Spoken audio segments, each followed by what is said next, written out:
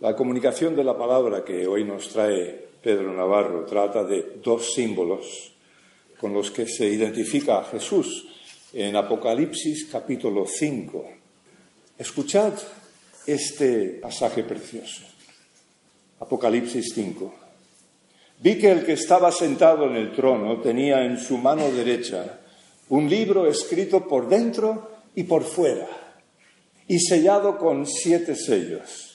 Y vi un ángel poderoso que pregonaba a gran voz: ¿quién es digno de abrir el libro y de desatar sus sellos? Pero ninguno, ni en el cielo, ni en la tierra, ni debajo de la tierra, podía abrir el libro, y ni siquiera mirarlo. Y yo lloraba mucho, porque no se encontró a nadie que fuera digno de abrir el libro, ni de leerlo, ni de mirarlo. Entonces uno de los ancianos me dijo: no llores, porque el león de la tribu de Judá, la raíz de David, ha vencido para abrir el libro y desatar sus 7 sellos. Entonces miré y vi que en medio del trono y de los 4 seres vivientes y en medio de los ancianos estaba un cordero que parecía haber sido inmolado. Tenía 7 cuernos y 7 ojos, que son los 7 espíritus de Dios enviados por toda la tierra. Y él vino y tomó el libro de la mano derecha del que estaba sentado en el trono. Apenas tomó el libro, los 4 seres vivientes y los 24 ancianos se postraron delante del Cordero. Todos tenían arpas y copas de oro llenas de incienso, que son las oraciones de los santos. Y cantaban este cántico nuevo: digno eres de tomar el libro y de abrir sus sellos, porque tú fuiste inmolado y con tu sangre nos has redimido para Dios de todo linaje, lengua, pueblo y nación.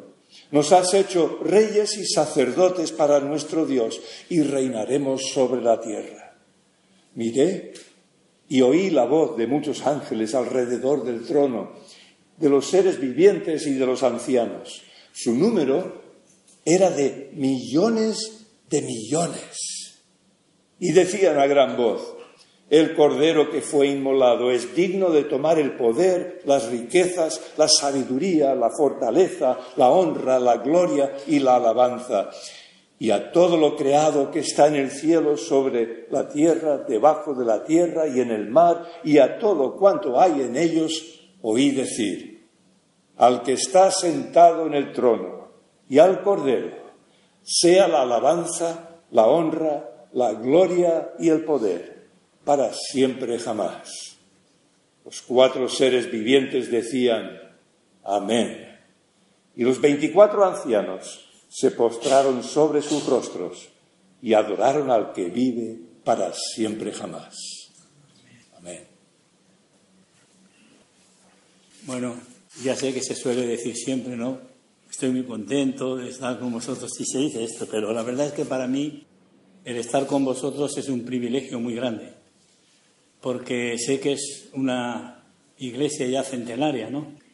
La verdad es que una de las experiencias más hermosas que he vivido, la viví en la provincia de Jaén, donde tuve también el privilegio de predicar en una iglesia fundada en el siglo XIX. O sea, no siempre se tiene, la verdad, un privilegio tan grande. Poder estar en una iglesia, ¿verdad?, como el buen vino, ¿no?, con solera. Solera, ¿no? Y bueno, hoy voy a compartir con vosotros, evidentemente, de que es muy difícil en una predicación poder tratar todo lo que dice este pasaje.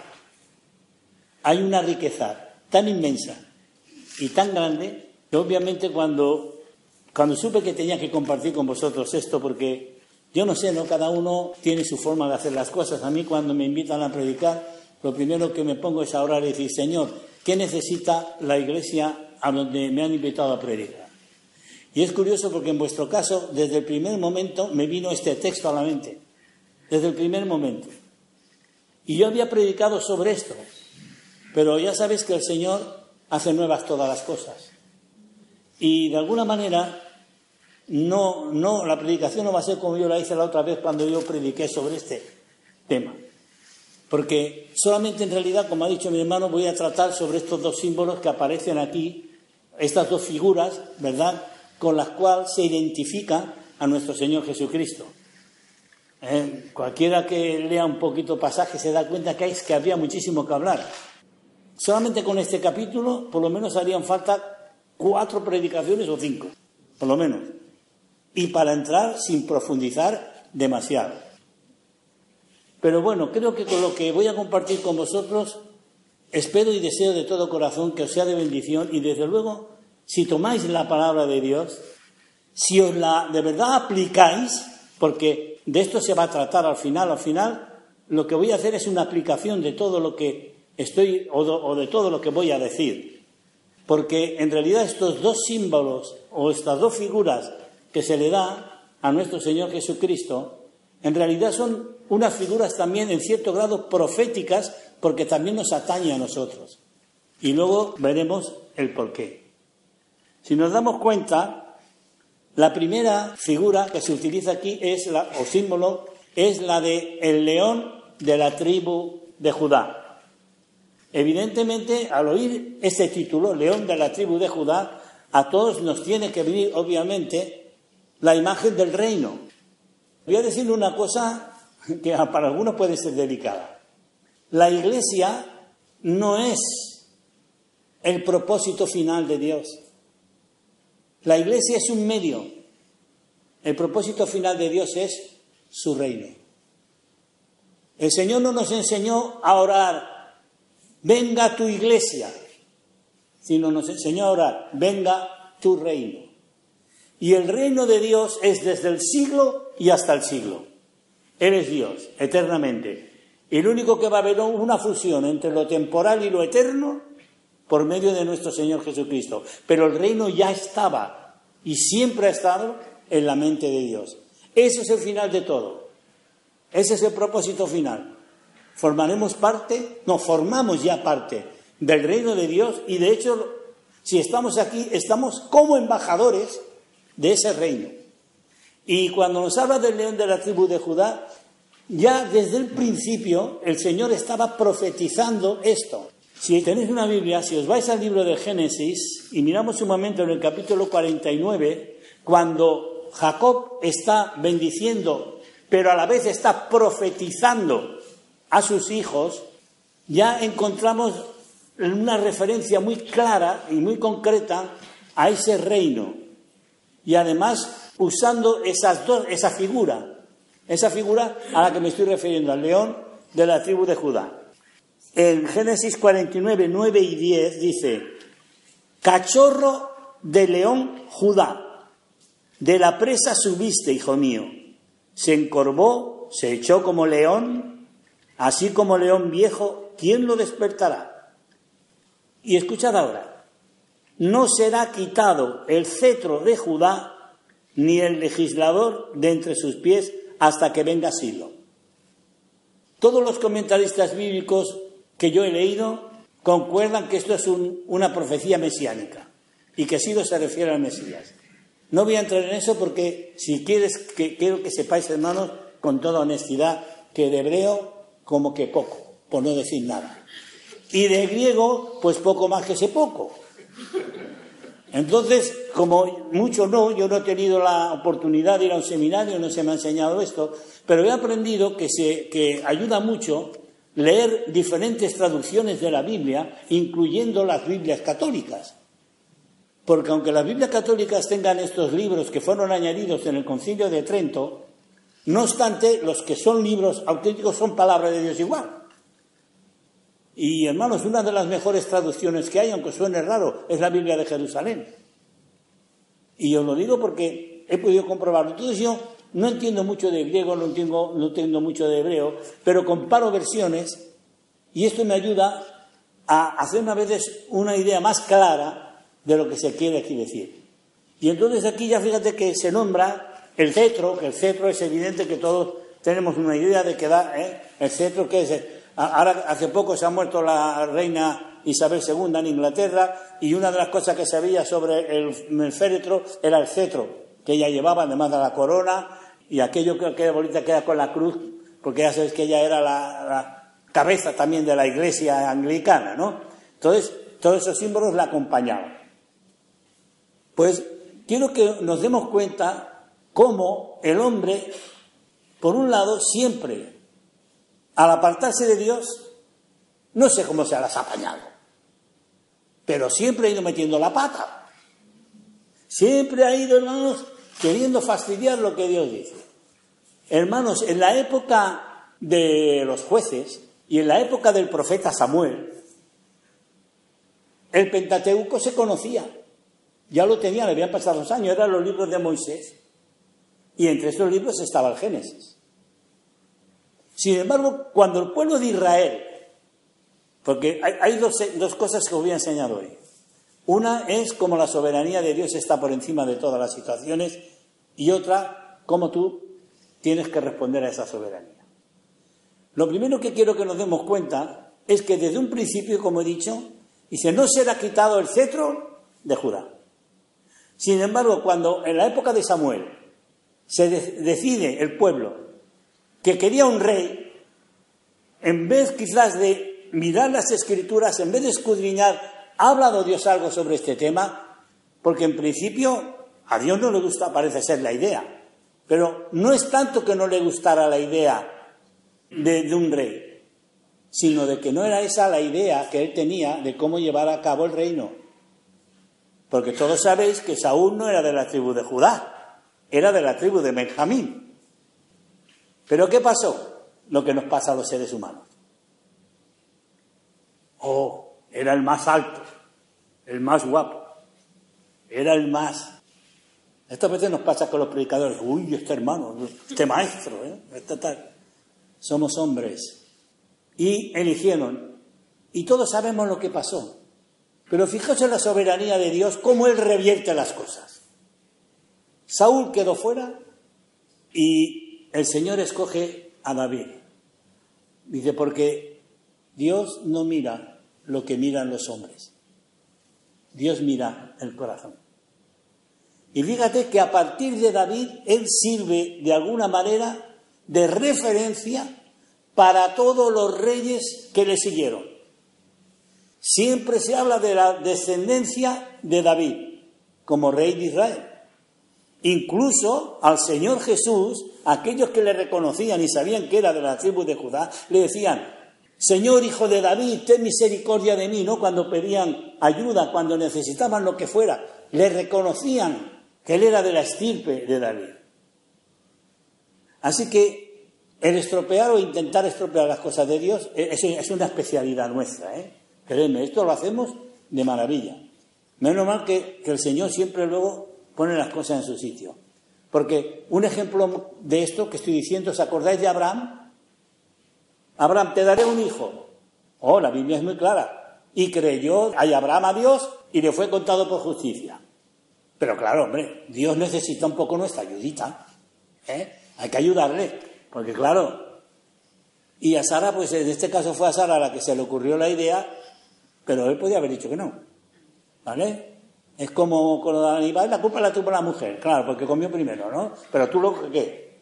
Te comiste lo mismo. Al fin y al cabo tienes la misma responsabilidad. Entonces, hermanos, quiso ayudar a Dios y nació Ismael. Y todavía actualmente Ismael sigue siendo un problema para el pueblo de Dios. ¿Cierto o no? Ahí está. Pero es una especialidad del ser humano. Nos desviamos a veces de los caminos del Señor, nos desviamos, pero Él siempre, en su soberanía, revierte las cosas y pone los puntos sobre las íes, o los vagones sobre el raíl, para que funcione. Y, hermanos, el león de la tribu de Judá, cuando tú oyes esa expresión, tienes que tener en cuenta esto.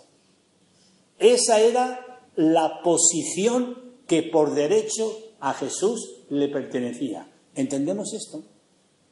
Eso era un tema de posición. Él era el hijo de David y por lo tanto tenía el derecho de ser el león de la tribu de Judá.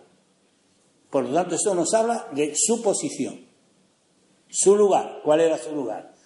Por ejemplo, todo el mundo no ha tenido ninguna duda cuando ha fallecido la reina Isabel II de Inglaterra que el siguiente rey era Carlos. ¿Por qué? Porque es la posición que le corresponde. El príncipe de Gales es el que tenía que sustituir al rey que falleciera. Era una cuestión de posición, no es de ser más listo ni más tonto. No era cuestión de una cosa o de otra, simplemente era el lugar que le correspondía, punto. Y cuando hablamos de Jesús como el león de la tribu de Judá, estamos hablando de aquel que le correspondía ese honor, porque esa era su posición. Ese era su lugar y punto. Y no hay nada que discutir. Ahora, ese Jesús, cuya posición era la de león de la tribu de Judá, decidió tomar un lugar que no era el que en realidad le correspondía, por decirlo así. Decidió convertirse en otra figura de la cual se habla aquí, que es la figura del cordero. Y no de cualquier cordero, sino de aquel cordero que el propio Juan el Bautista publicó: este es el Cordero de Dios que quita el pecado del mundo. Esta palabra quita es muy interesante. En el Antiguo Testamento, cuando se habla de los sacrificios, se hablaba de expiación. ¿Es cierto o no? La palabra expiar, y creo que aquí hay un hermano que ha estado estudiando en el ISTE, significa literalmente cubrir. Cubrir. Claro, si leéis la epístola a los hebreos, entonces es muy interesante. La epístola a los hebreos es la que nos ayuda a comprender muy bien el Antiguo Testamento. Porque la palabra clave de la epístola a los hebreos es la palabra mejor. La palabra mejor o superior, ¿vale? Mejor sacrificio, mejor pacto, mejor. Esa es la palabra clave, ¿no? Los sacrificios del Antiguo Testamento lo que hacían eran cubrir los pecados. Los cubrían. Pero eso era como la criada aquella que barre y lo mete todo debajo de la alfombra. Luego pone la alfombra encima y ya no se ve. Está cubierto, pero sigue estando ahí. Pero sin embargo, el Cordero de Dios no vino a expiar, sino a quitar de en medio. Es una diferencia muy grande. Pero hermanos, eso fue una libre decisión de Jesús. Yo a veces he hecho esta pregunta y yo la hago a vosotros también. Me siento como en casa, así que allá va. ¿Cuándo realmente murió Jesús? Ay, qué pregunta. Ya sigue todo el mundo. Esto es una pregunta capciosa. Diga lo que diga, me va a pillar. Bueno, es cierto que Jesús físicamente murió en aquella cruz. Eso es evidente, ¿verdad? Él dejó de respirar en aquella cruz y esto es algo que no podemos discutir. Pero cuando verdaderamente murió Jesús fue cuando, estando allí en Getsemaní, y cuando su sudor era como grandes gotas de sangre que caían sobre la tierra, porque estaba ya sufriendo, pensando en todo lo que le había de venir y el peso del pecado de toda aquella humanidad, sufriéndolo sobre él en aquel momento, cuando él dijo: Padre, si es posible, pase de mí esta copa. Porque muchas veces, hermanos, cuando pensamos en Jesús, bueno, es que acabamos del Hijo de Dios, pero Jesús fue verdadero hombre, Y lo que te puede doler a ti, también le dolía a él. Y para mí él murió cuando se negó a sí mismo, que es lo que él dice que hagamos sus discípulos. El que quiera ser mi discípulo, niéguese a sí mismo, tome su cruz cada día y sígame. Él lo hizo cuando dijo: Padre, si es posible, pase de mí esta copa. Pero no se haga mi voluntad, sino la tuya. Ahí, en ese momento, aquel que era el león de la tribu de Judá tomó la decisión de convertirse en el Cordero de Dios que quita el pecado del mundo. Y tuvo que despojarse. Esto ya venía con un plan de Dios desde entonces.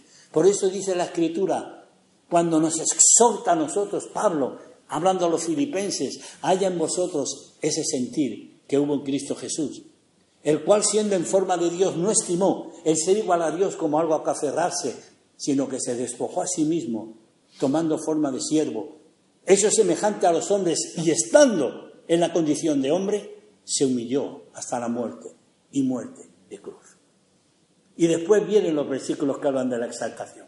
Pero primero, ¿qué habla? De la entrega y de aquel sacrificio, aquella decisión que Jesús tomó en aquella cruz, cuando estuvo decidido a tomar esa cruz. Ahora, si os dais cuenta, antes de que ocurra lo que pone Apocalipsis 5, él ya tenía una posición, ¿correcto? ¿La tenía? La tenía. Y también tomó una decisión: ser el Cordero de Dios que quita el pecado del mundo. Así que, león de la tribu de Judá, como consecuencia de su posición, ¿de acuerdo? Cordero de Dios que quita el pecado del mundo por causa de su decisión, porque nos amó, porque no quiso dejarnos en la condición en la que nosotros estábamos, porque así como él tenía su posición y su condición, por decirlo así, también nosotros teníamos una posición que nos dejaba en una muy mala condición. Y bendito sea el Señor y bendito sea su nombre, que no nos dejó abandonados a nuestra suerte, no nos dejó abandonados, hermanos. Vino y ocupó nuestro lugar en la cruz. A veces nos cuesta entender esto, y a las personas les cuesta entender esto, y cuanto más avanza la sociedad, más difícil es que lo entiendan, porque cada vez se acercan más los tiempos en que el amor se enfriará, y por lo tanto a la gente, donde hay cada vez más egoísmo, más egocentrismo en todos los sentidos, les cuesta más entender que alguien sea capaz de hacer algo por otro. Porque cada vez está la gente más acostumbrada a hacer algo, pero por sí mismo. O como mucho por los suyos. Pero Jesús lo hizo aún por los que eran sus enemigos. Como yo. Porque yo era comunista, ateo. Eso era yo hasta el 21 de junio de 1974. Cuando en el dormitorio de mi casa tuve un encuentro con Jesús, como el que tuvo Pablo en el camino de Damasco. Hermanos, no fue una experiencia simple, fue algo fuerte. Y cuando, porque eso fue una obra del Espíritu, evidentemente, revelarme realmente lo que el Señor hizo por mí, tenéis que saber, yo lo digo, al día siguiente en la iglesia de la calle de Tolrá, cuando di testimonio me invitaron a orar y allí me comprometí con el Señor para todos los días de mi vida. Me convertí el 21 de julio y me comprometí con Él el día siguiente, porque entendí el Evangelio. Entendí que Jesús no me había salvado simplemente para que no me fuera al infierno. Jesús me salvó porque me amaba y porque tenía un plan para mi vida. Y siempre he buscado que ese plan se cumpla. Y si hoy estoy aquí es porque estoy intentando seguir cumpliendo el propósito de Dios. Y si todavía estoy de la obra pastoral cuando voy a hacer 75 años y llevo 40 años en el ministerio, es porque me comprometí con Él mientras viva o mientras pueda. El Señor sabrá, porque yo no sé qué es lo que puede ocurrirme en la vida. Pero hermanos, yo estoy muy agradecido a ese león de la tribu de Judá que tenía todo derecho de gobernar y decir, aquí qué pasa, aquí acabo con todo. Dios podía haber creado una nueva humanidad, podía haber hecho lo que hubiera querido, Él es soberano. Y sin embargo fue capaz de ir a una cruz porque me amó a mí, a Pedro Navarro Segovia, que le había estado negando, que había estado ridiculizando a muchos que se llamaban cristianos. Pues ahora estoy aquí con el privilegio y el honor de poder predicar su santa palabra. Y escuchad bien, cuando llegamos aquí a la adoración, cuando llegamos a este momento donde Jesús es honrado y glorificado aquí en los cielos, quiero que os deis cuenta de una cosa. Vamos a ver si estoy leyendo correctamente lo que voy a leer ahora.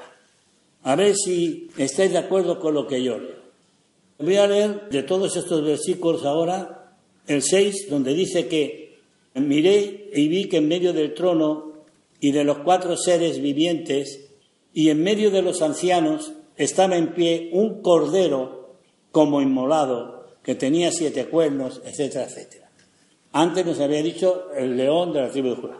Y ahora mira, voy al versículo 10. Y nos has hecho, ahora si ya se refiere a nosotros, nos has hecho para nuestro Dios reyes y sacerdotes. Un momento, ¿qué dice el Señor? Que además de salvarnos, teníamos una condición, ¿verdad? Que era la de pecadores condenados, ¿cierto?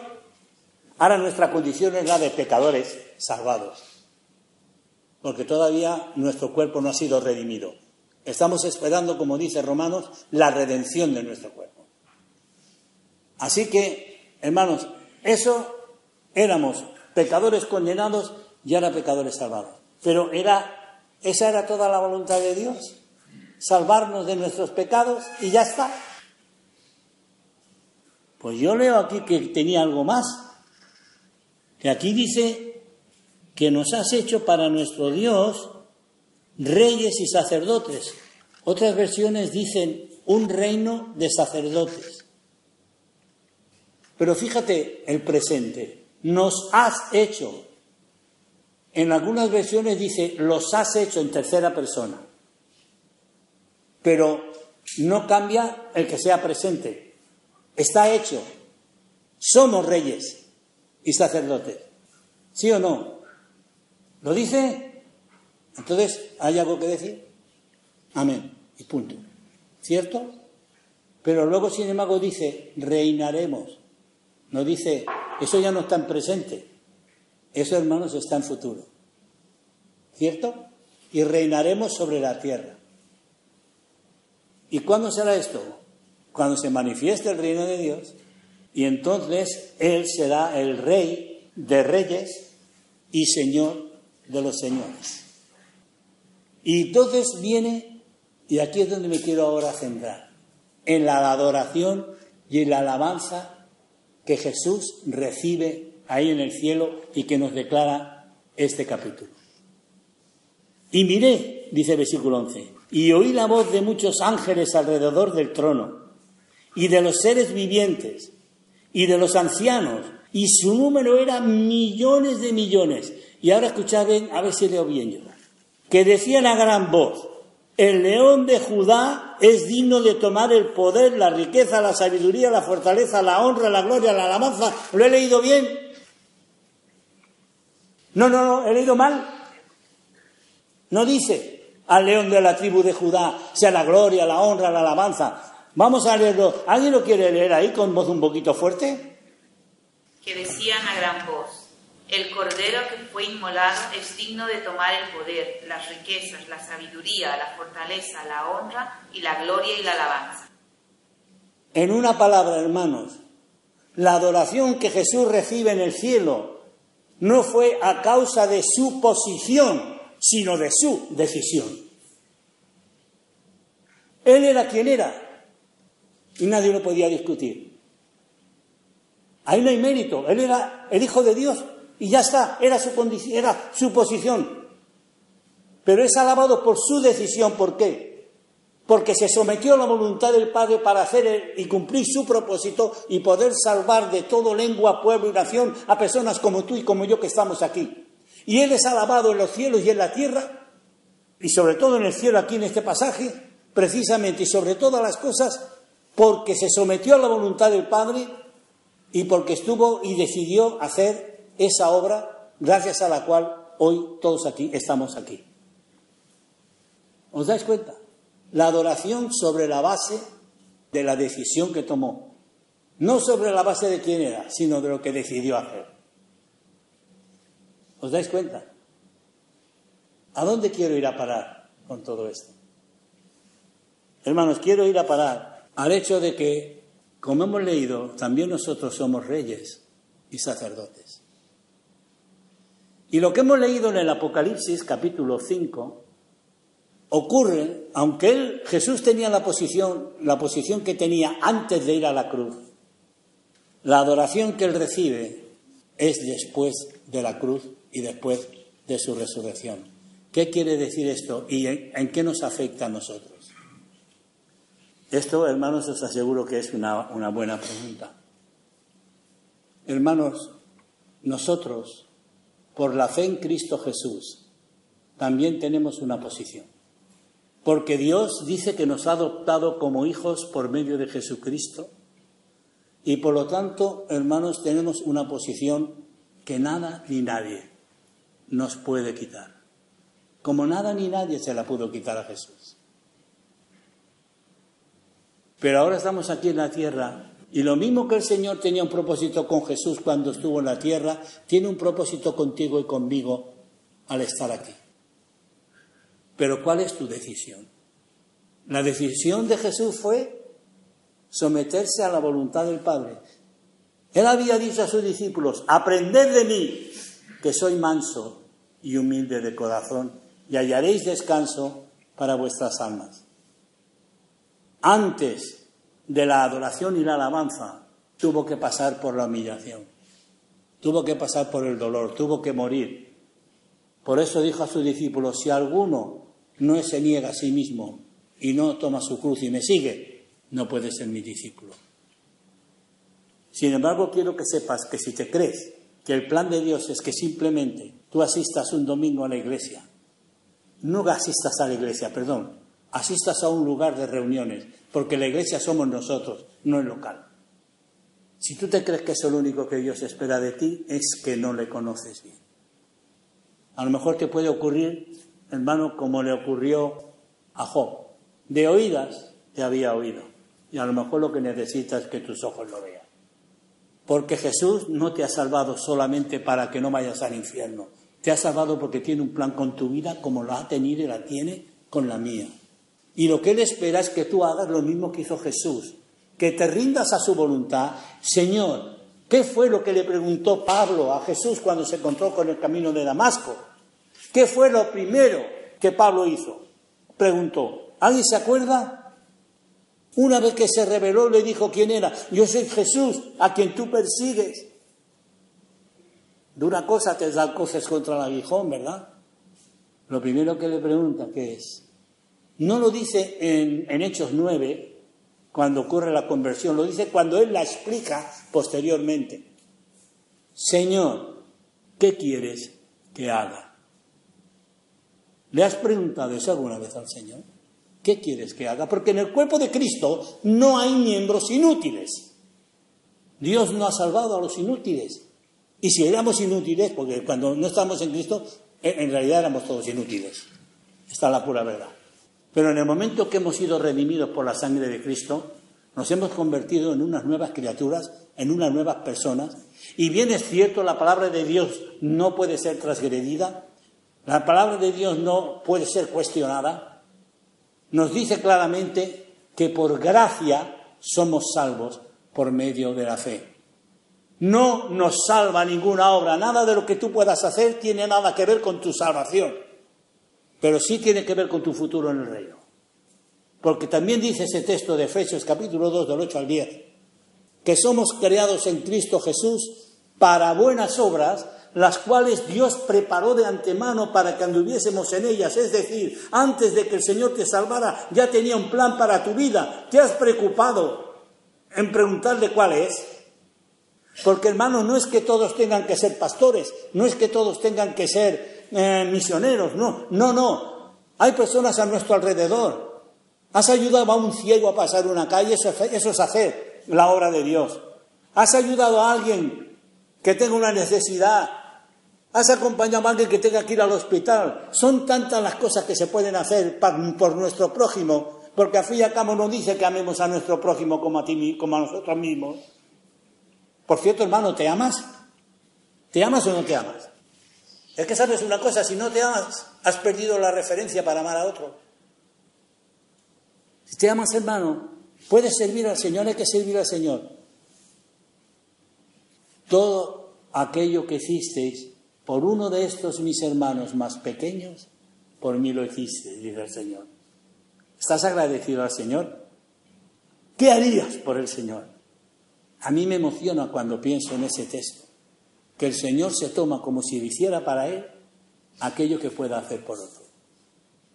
Hermano, hermana, hazte esta pregunta. Si no le has dicho nunca al Señor, ¿qué quieres que haga? Pregúntaselo porque te aseguro que tiene un plan para tu vida.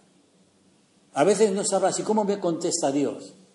Pues mira, Él ya dice Hebreos que Él ha hablado de muchas maneras. Y también te puede hablar de, pues esto, pondrá una necesidad delante de ti.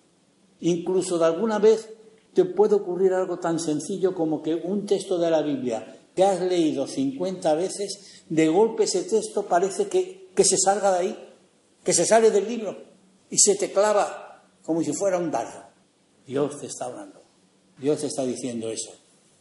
Eso es un rema, es una palabra que aunque sea la palabra logos que está aquí, pero es un rema, es algo que Dios está cogiendo, tomando de ahí y te lo está aplicando a ti. Hermano, hermana, el Señor fue honrado y glorificado por la decisión que tomó de hacer la voluntad del Padre, al menos en lo que a este texto que hemos leído hoy, a lo que a este texto se refiere, claro. Ahora, es cierto esto que te voy a decir.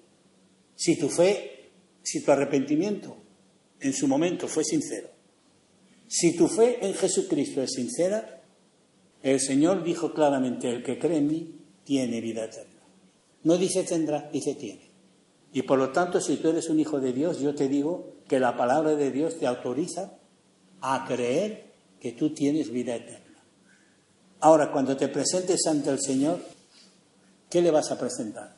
No está escrito ya en el libro de Deuteronomio, cuando el Señor habla, 3 veces se presentará el pueblo delante de mí cada año.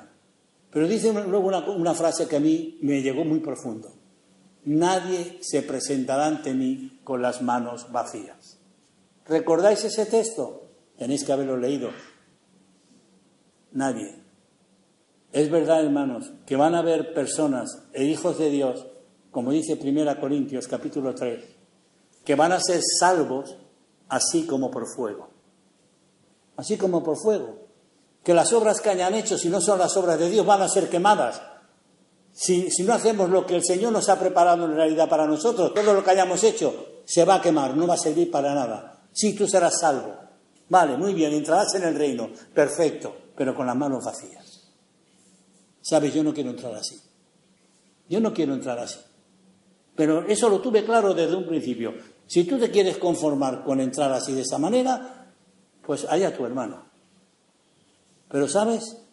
Yo una de las ilusiones más grandes que tengo en mi vida, de las más grandes, es que el día que llegue a la presencia del Señor, Él me sonría y simplemente me diga, bien, buen siervo y fiel. No me dirá nunca, bien, un siervo perfecto. No, eso no me lo dirá, porque Él no puede mentir. Pero sí puede decir, buen siervo y fiel. Me hace mucha ilusión pensar que un día pueda escuchar eso. ¿A ti no? Pues es tu decisión. Que el Señor los bendiga, hermanos.